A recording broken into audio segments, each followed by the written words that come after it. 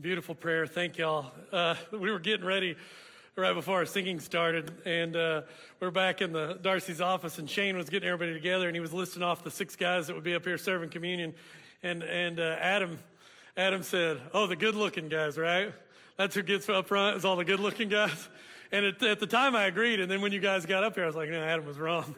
But no, I'm just kidding. This is a beautiful place to be. I mean, it really is. Getting to serve communion, watching you guys serve each other, and just seeing, I just had this feeling as we were communing just a moment ago of blessing and thinking about not only as we commune today and as Cody goes back to Scotland, we'll be communing with her every week through that.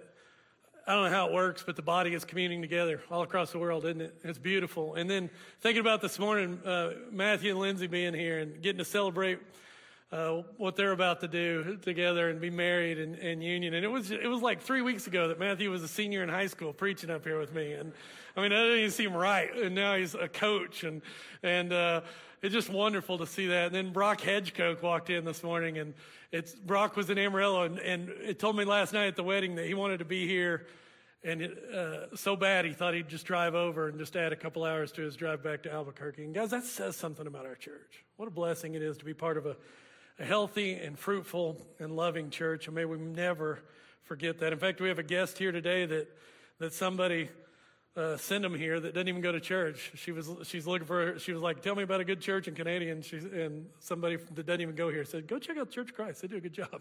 So I thought that was really cool, really cool. So it was my senior year at Oklahoma State, and I was trying to finish up just my last little bit of finance classes. So I was in one of those capstone courses, and I was just doing my best to slug through it. I was planning on going to seminary. I wanted to go into ministry, but I had to finish out this last senior level banking and commercial banking and finance class. And it was our third test of the semester, the one that was preceded just before finals week.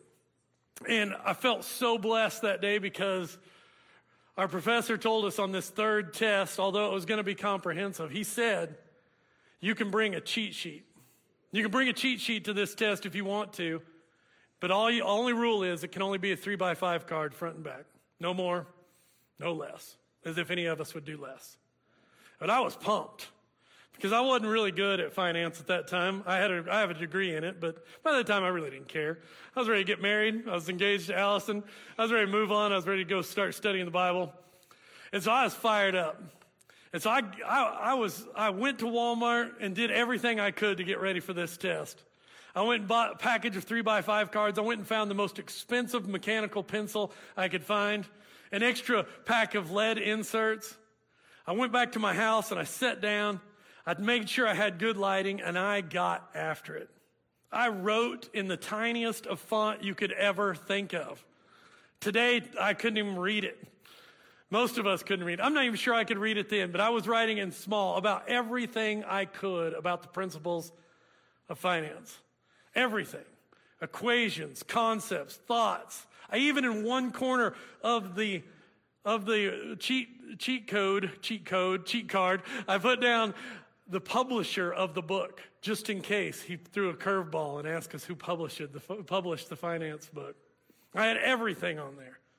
It was the most incredible cheat sheet I could think of. So when test time came, it was on a Friday. I was so prepared, not because I was prepared. I wasn't prepared. My cheat sheet was prepared.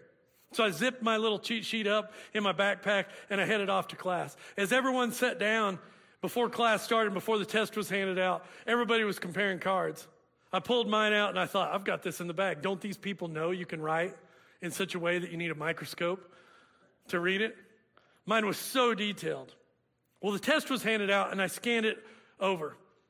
I had my cheat sheet right here by my right arm. And then, to my surprise, I answered the first question without ever even glancing at the cheat sheet. I thought, man. Then I went to number 2, same thing. Then number 3, 4, 5, and 6, on down through all 35 questions on this capstone type test that was comprehensive through the semester. I never even looked at my cheat sheet. Not once. I rolled through that thing and aced the test. And the reason was I didn't need to. And you probably know the moral of the story, right? If you've ever had a cheat sheet. by my being so diligent with understanding how to make a cheat sheet, I had, through osmosis, I guess, actually learned for the first time in my life the material. It hit me that day of, man, I should have studied this way my entire life. I had studied thoroughly for my test by thinking I was cheating more than I had at any test in my college career. Maybe you have a similar experience. And I tell you this story today because as we open up a new summer series today called Jonah Man on the Run, a 3x5 card, a little cheat sheet, has everything to do with this little page-and-a-half prophetic book found near the end of your Old Testament. Jonah is a fun study. We're going to have a blast this summer. It's about this wishy-washy running prophet. It sits as a page and a half near the end of your Old Testament, and it is an incredibly powerful book, possibly not even in the ways you've maybe thought. Jonah, although it is old, is still a well-known book in our culture, isn't it? But what we often know, or what our culture, and maybe even what we think about the book, is really not what this little book is about. When we think of Jonah, or our culture thinks of Jonah, we think of kids' books like this. I love this drawing. How do we draw a guy? Well, we just do a bubble. Or for Christians, we may not think of this. We may think, if we grew up in the early 2000s, we may think of these guys, right? Jonah was a prophet, ooh, ooh, but he never really got it. Ooh, ooh. There you go. That's right. And these are the pirates who don't do anything. Great stuff by VeggieTales. But Jonah is so much more than that. I want to tell you two things about Jonah, but first of all is this. As we get into this book today, Jonah is God's 3x5 card. It is the summation for the entire Old Testament, and even in a lot of ways, as we'll see in weeks to come, it is a summation of the Jesus story. Jesus uses Jonah as a wink, wink, hint, hint to say, this is what's about to happen to me. So Jonah, as this little book, works as a cheat sheet for us to understand the entirety of Scripture, especially the Old Testament, of God's mission and of God himself. And that's the first idea I want you to know as we get started today. And now the second idea as we get started is found in the first two verses of Jonah. Let's read those and see what happens. This little book opens like this. The word of the Lord came to Jonah, son of Amittai. Go to thee, or it actually reads, go to that great city of Nineveh and preach against it, because its wickedness has come up. It has risen. I have heard, or I have even, some scholars say that even I have smelled their wickedness, the way of their life. What they're doing, their wickedness of Nineveh has come up before me. And the second thing we need to know about Jonah is that the main character of this book is not Jonah. It's not a big fish. Those are co-stars.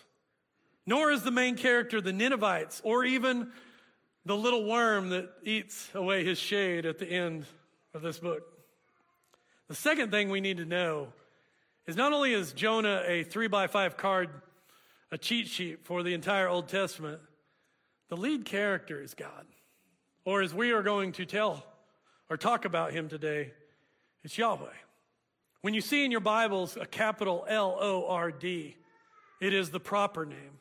God is a generic name. We call him God a lot. We're really just using a generic name. God has a name, and that lead character in Jonah shows up. His name is Yod-Heh Vod-Heh, Yahweh.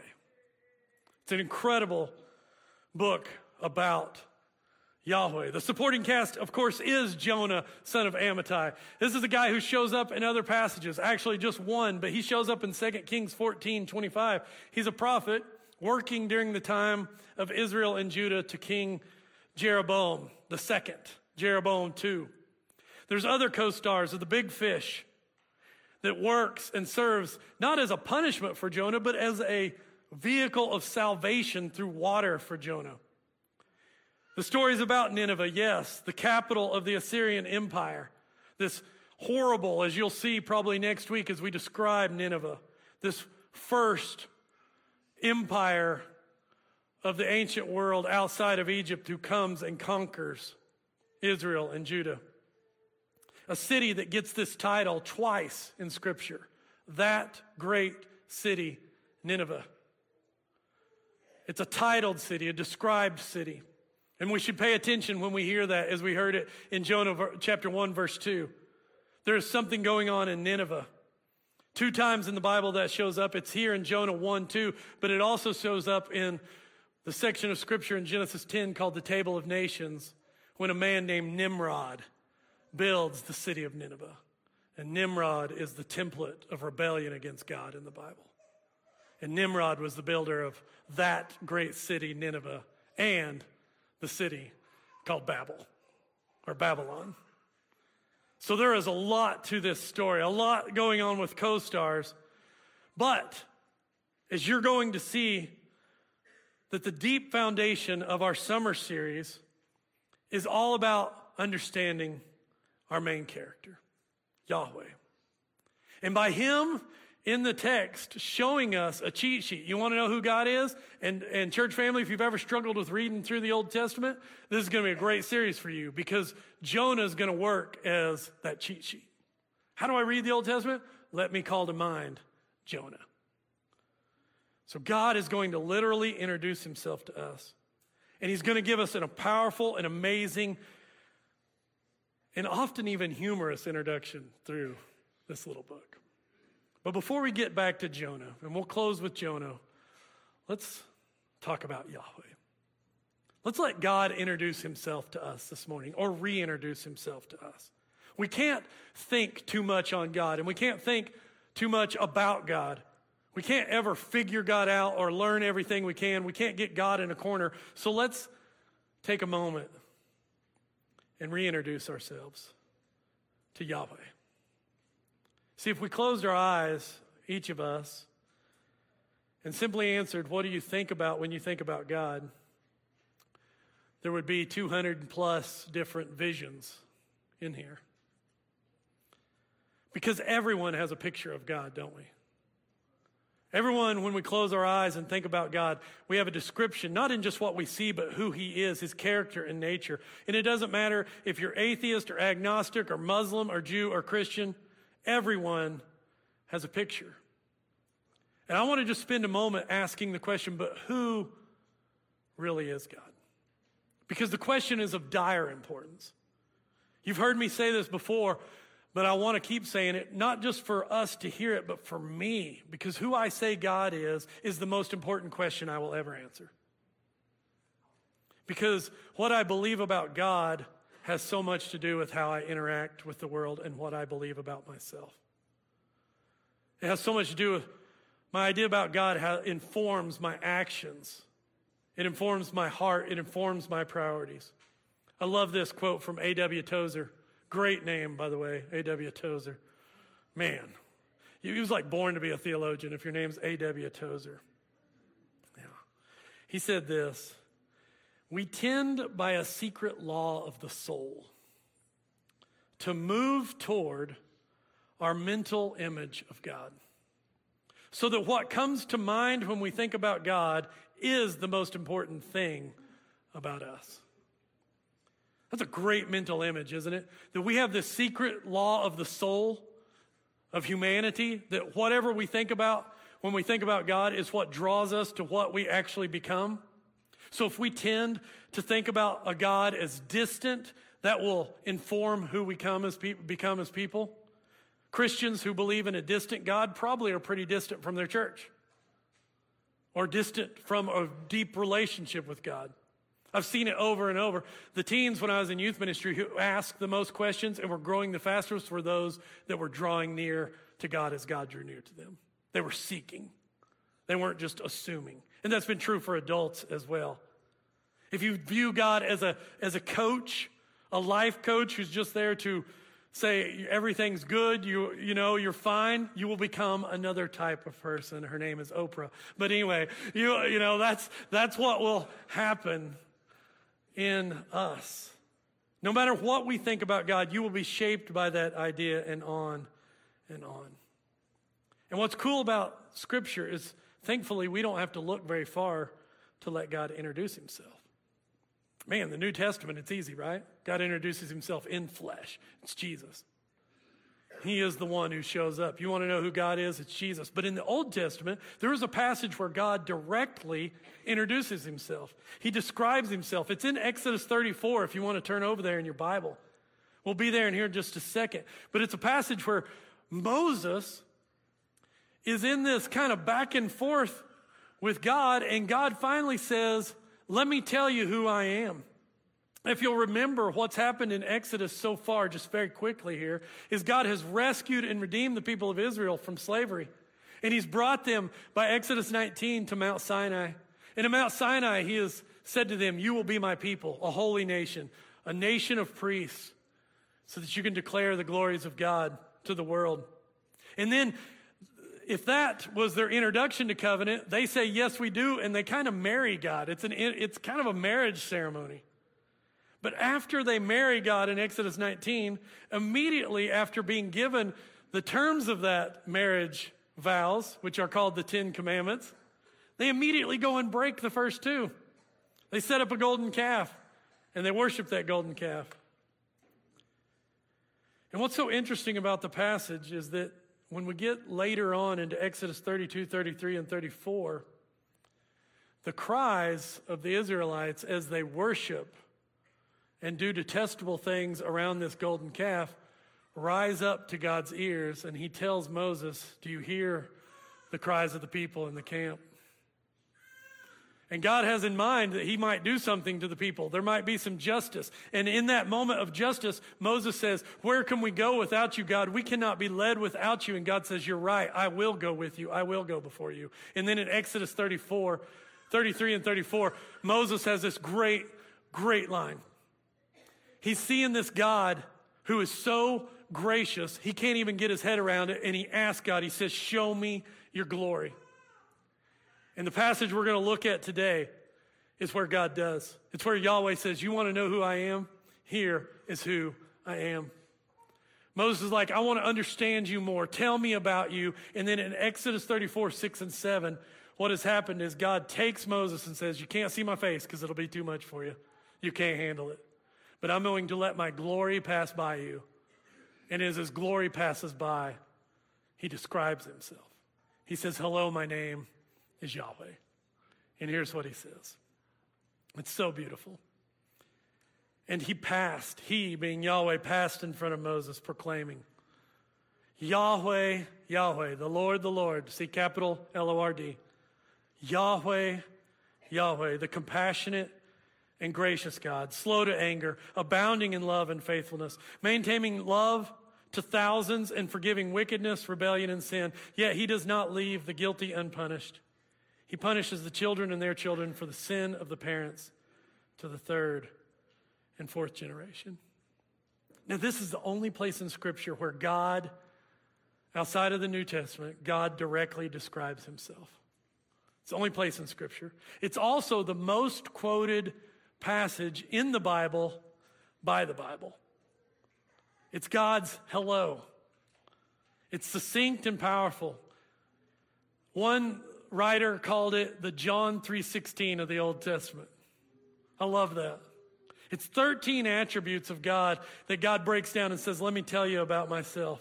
It's God's ability to be able to say, in light of what just happened, in light of what the Israelites just did and already broke covenant, I already broke the first 2 commands that I just gave to you. Here's who I am.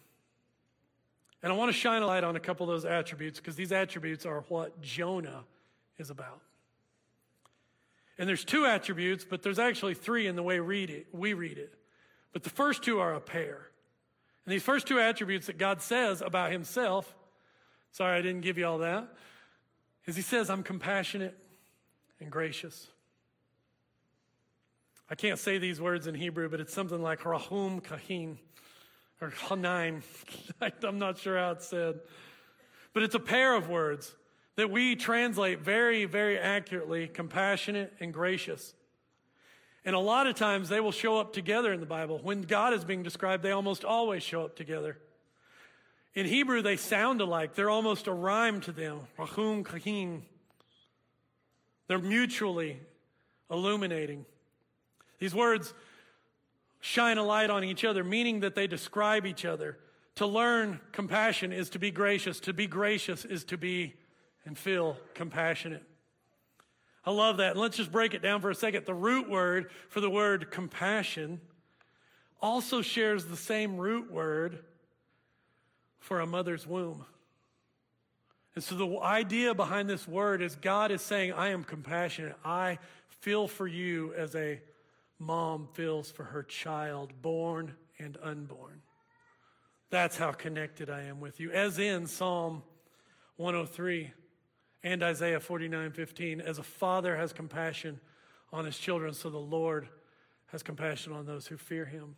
Or even more clearly in Isaiah 49:15, God says through Isaiah about, can I give you up? And he says, never can a mother forget her nursing child. Can she feel no love for the child she has born? But even if that were possible, I would not forget you. That is a beautiful picture of God.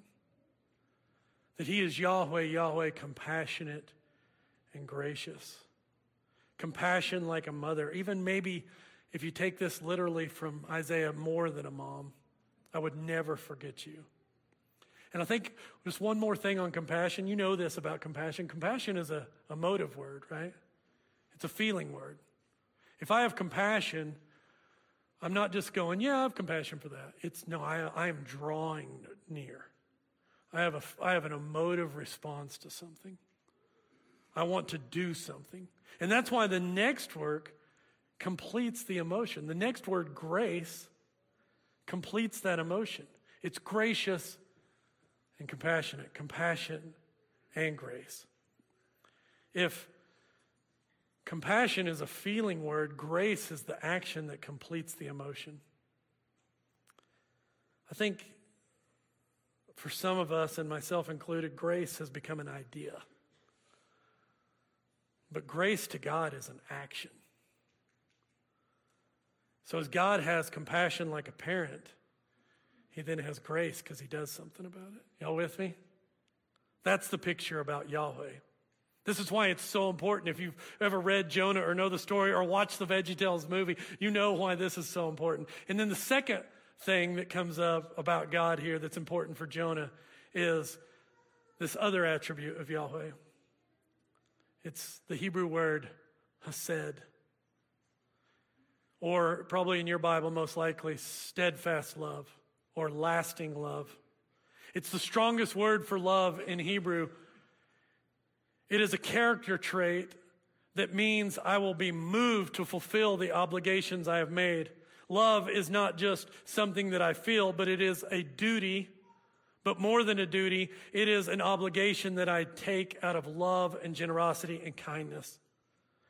It shows up most of all in other texts like the book of Ruth. Ruth is moved with hesed in Hebrew to say to her mother-in-law Naomi, where you go, I'll go. Where you stay, I'll stay. Your people will be my people, and your God will be my God. She's not even an Israelite. She is a Moabitess, right? And she goes to a whole other country. And then also in that little book of Ruth, there's so much truth there too. Boaz, when he sees two widows, Naomi and Ruth, in need of something, he's moved with hesed to provide for them. It is a love that it goes beyond duty into and beyond obligation into generosity. Maybe most of all today, if you've ever known a couple who's been married a long time and maybe a terrible disease takes on or over one of their lives.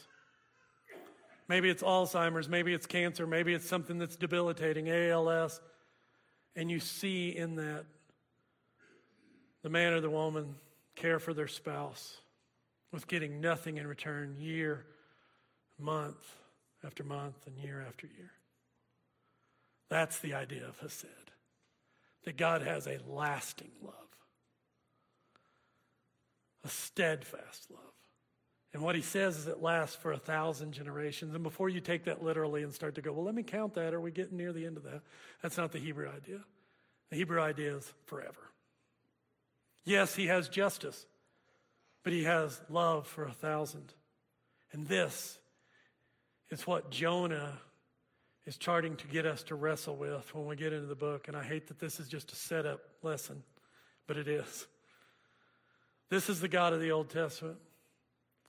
It's the God who's revealed through Jesus Christ. But for us today in Jonah, there's some implications that are going to come out of this that we're going to try to get to. And I really just have one today.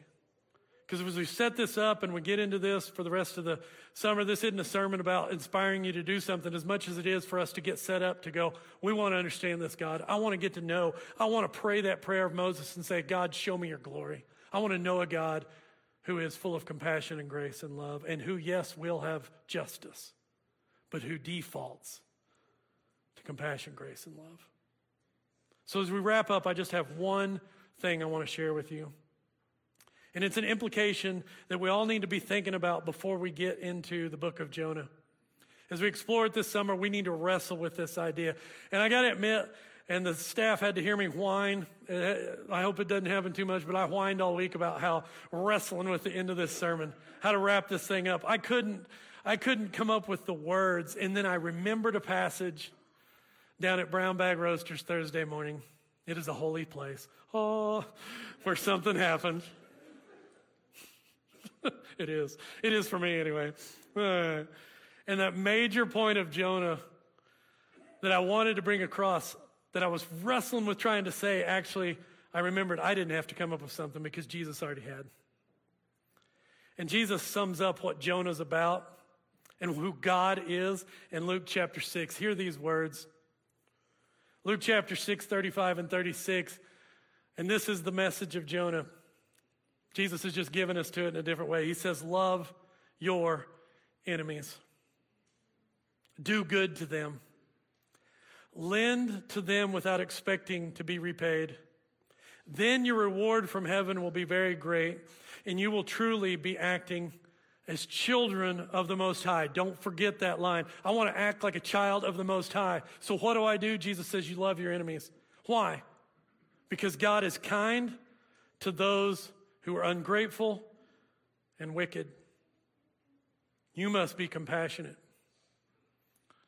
just as your Father is compassionate. Now, underline that passage if you're in a written Bible, or hold down your thumb or underline it, star it, whatever you do. That is a landmark statement. Be merciful as your Father is merciful. Be like your Father, Yahweh.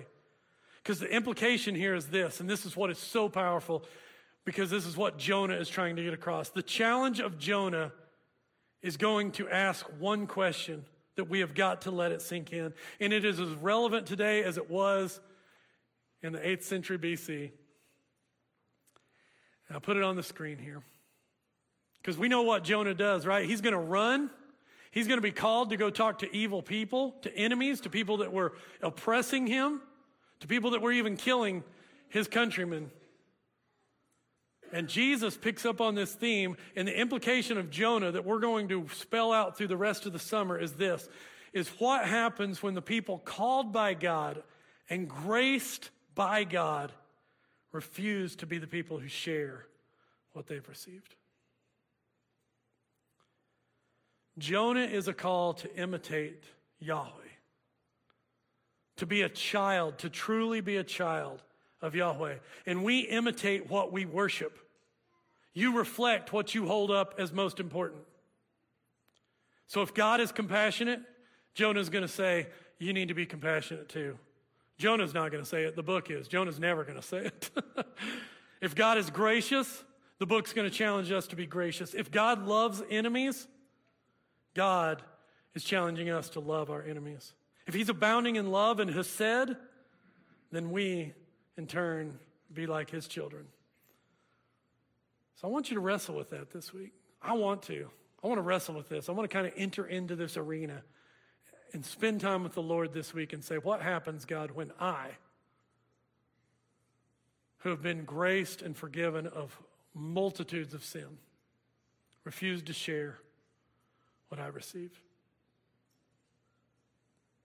Henry Nouwen said this about Luke 6:36 in Jesus' words, and it sums up where we're heading the rest of the summer, and I will close with this. He said, God's compassion, who he is, Exodus 34:2, is described by Jesus not simply to show me how willing God is to feel for me, or to be compassionate to me, or to forgive my sins, but it is there to invite me to become like God and show the same compassion to others as he has shown to me. If the only meaning of the story were that people sin but God forgives, I could easily begin to think of my sin as a fine occasion for God to show me his forgiveness. There would be no real challenge in such an idea or interpretation. Such sentimental romanticism is not the message of the Bible or the Gospels. And I would add, or Jonah. What I am called to make true is that whether I am younger or the older son of the Bible, it doesn't matter. I am the son of a compassionate father, and therefore I am an heir. I am destined to step into my father's place and offer to others the same compassion that he has offered me. Being in the Father's house requires that I make the Father's life my own and continually become transformed into his image. May it be so, church family. As we go this summer, we are going to be challenged to be children of God. Let us stand together and sing.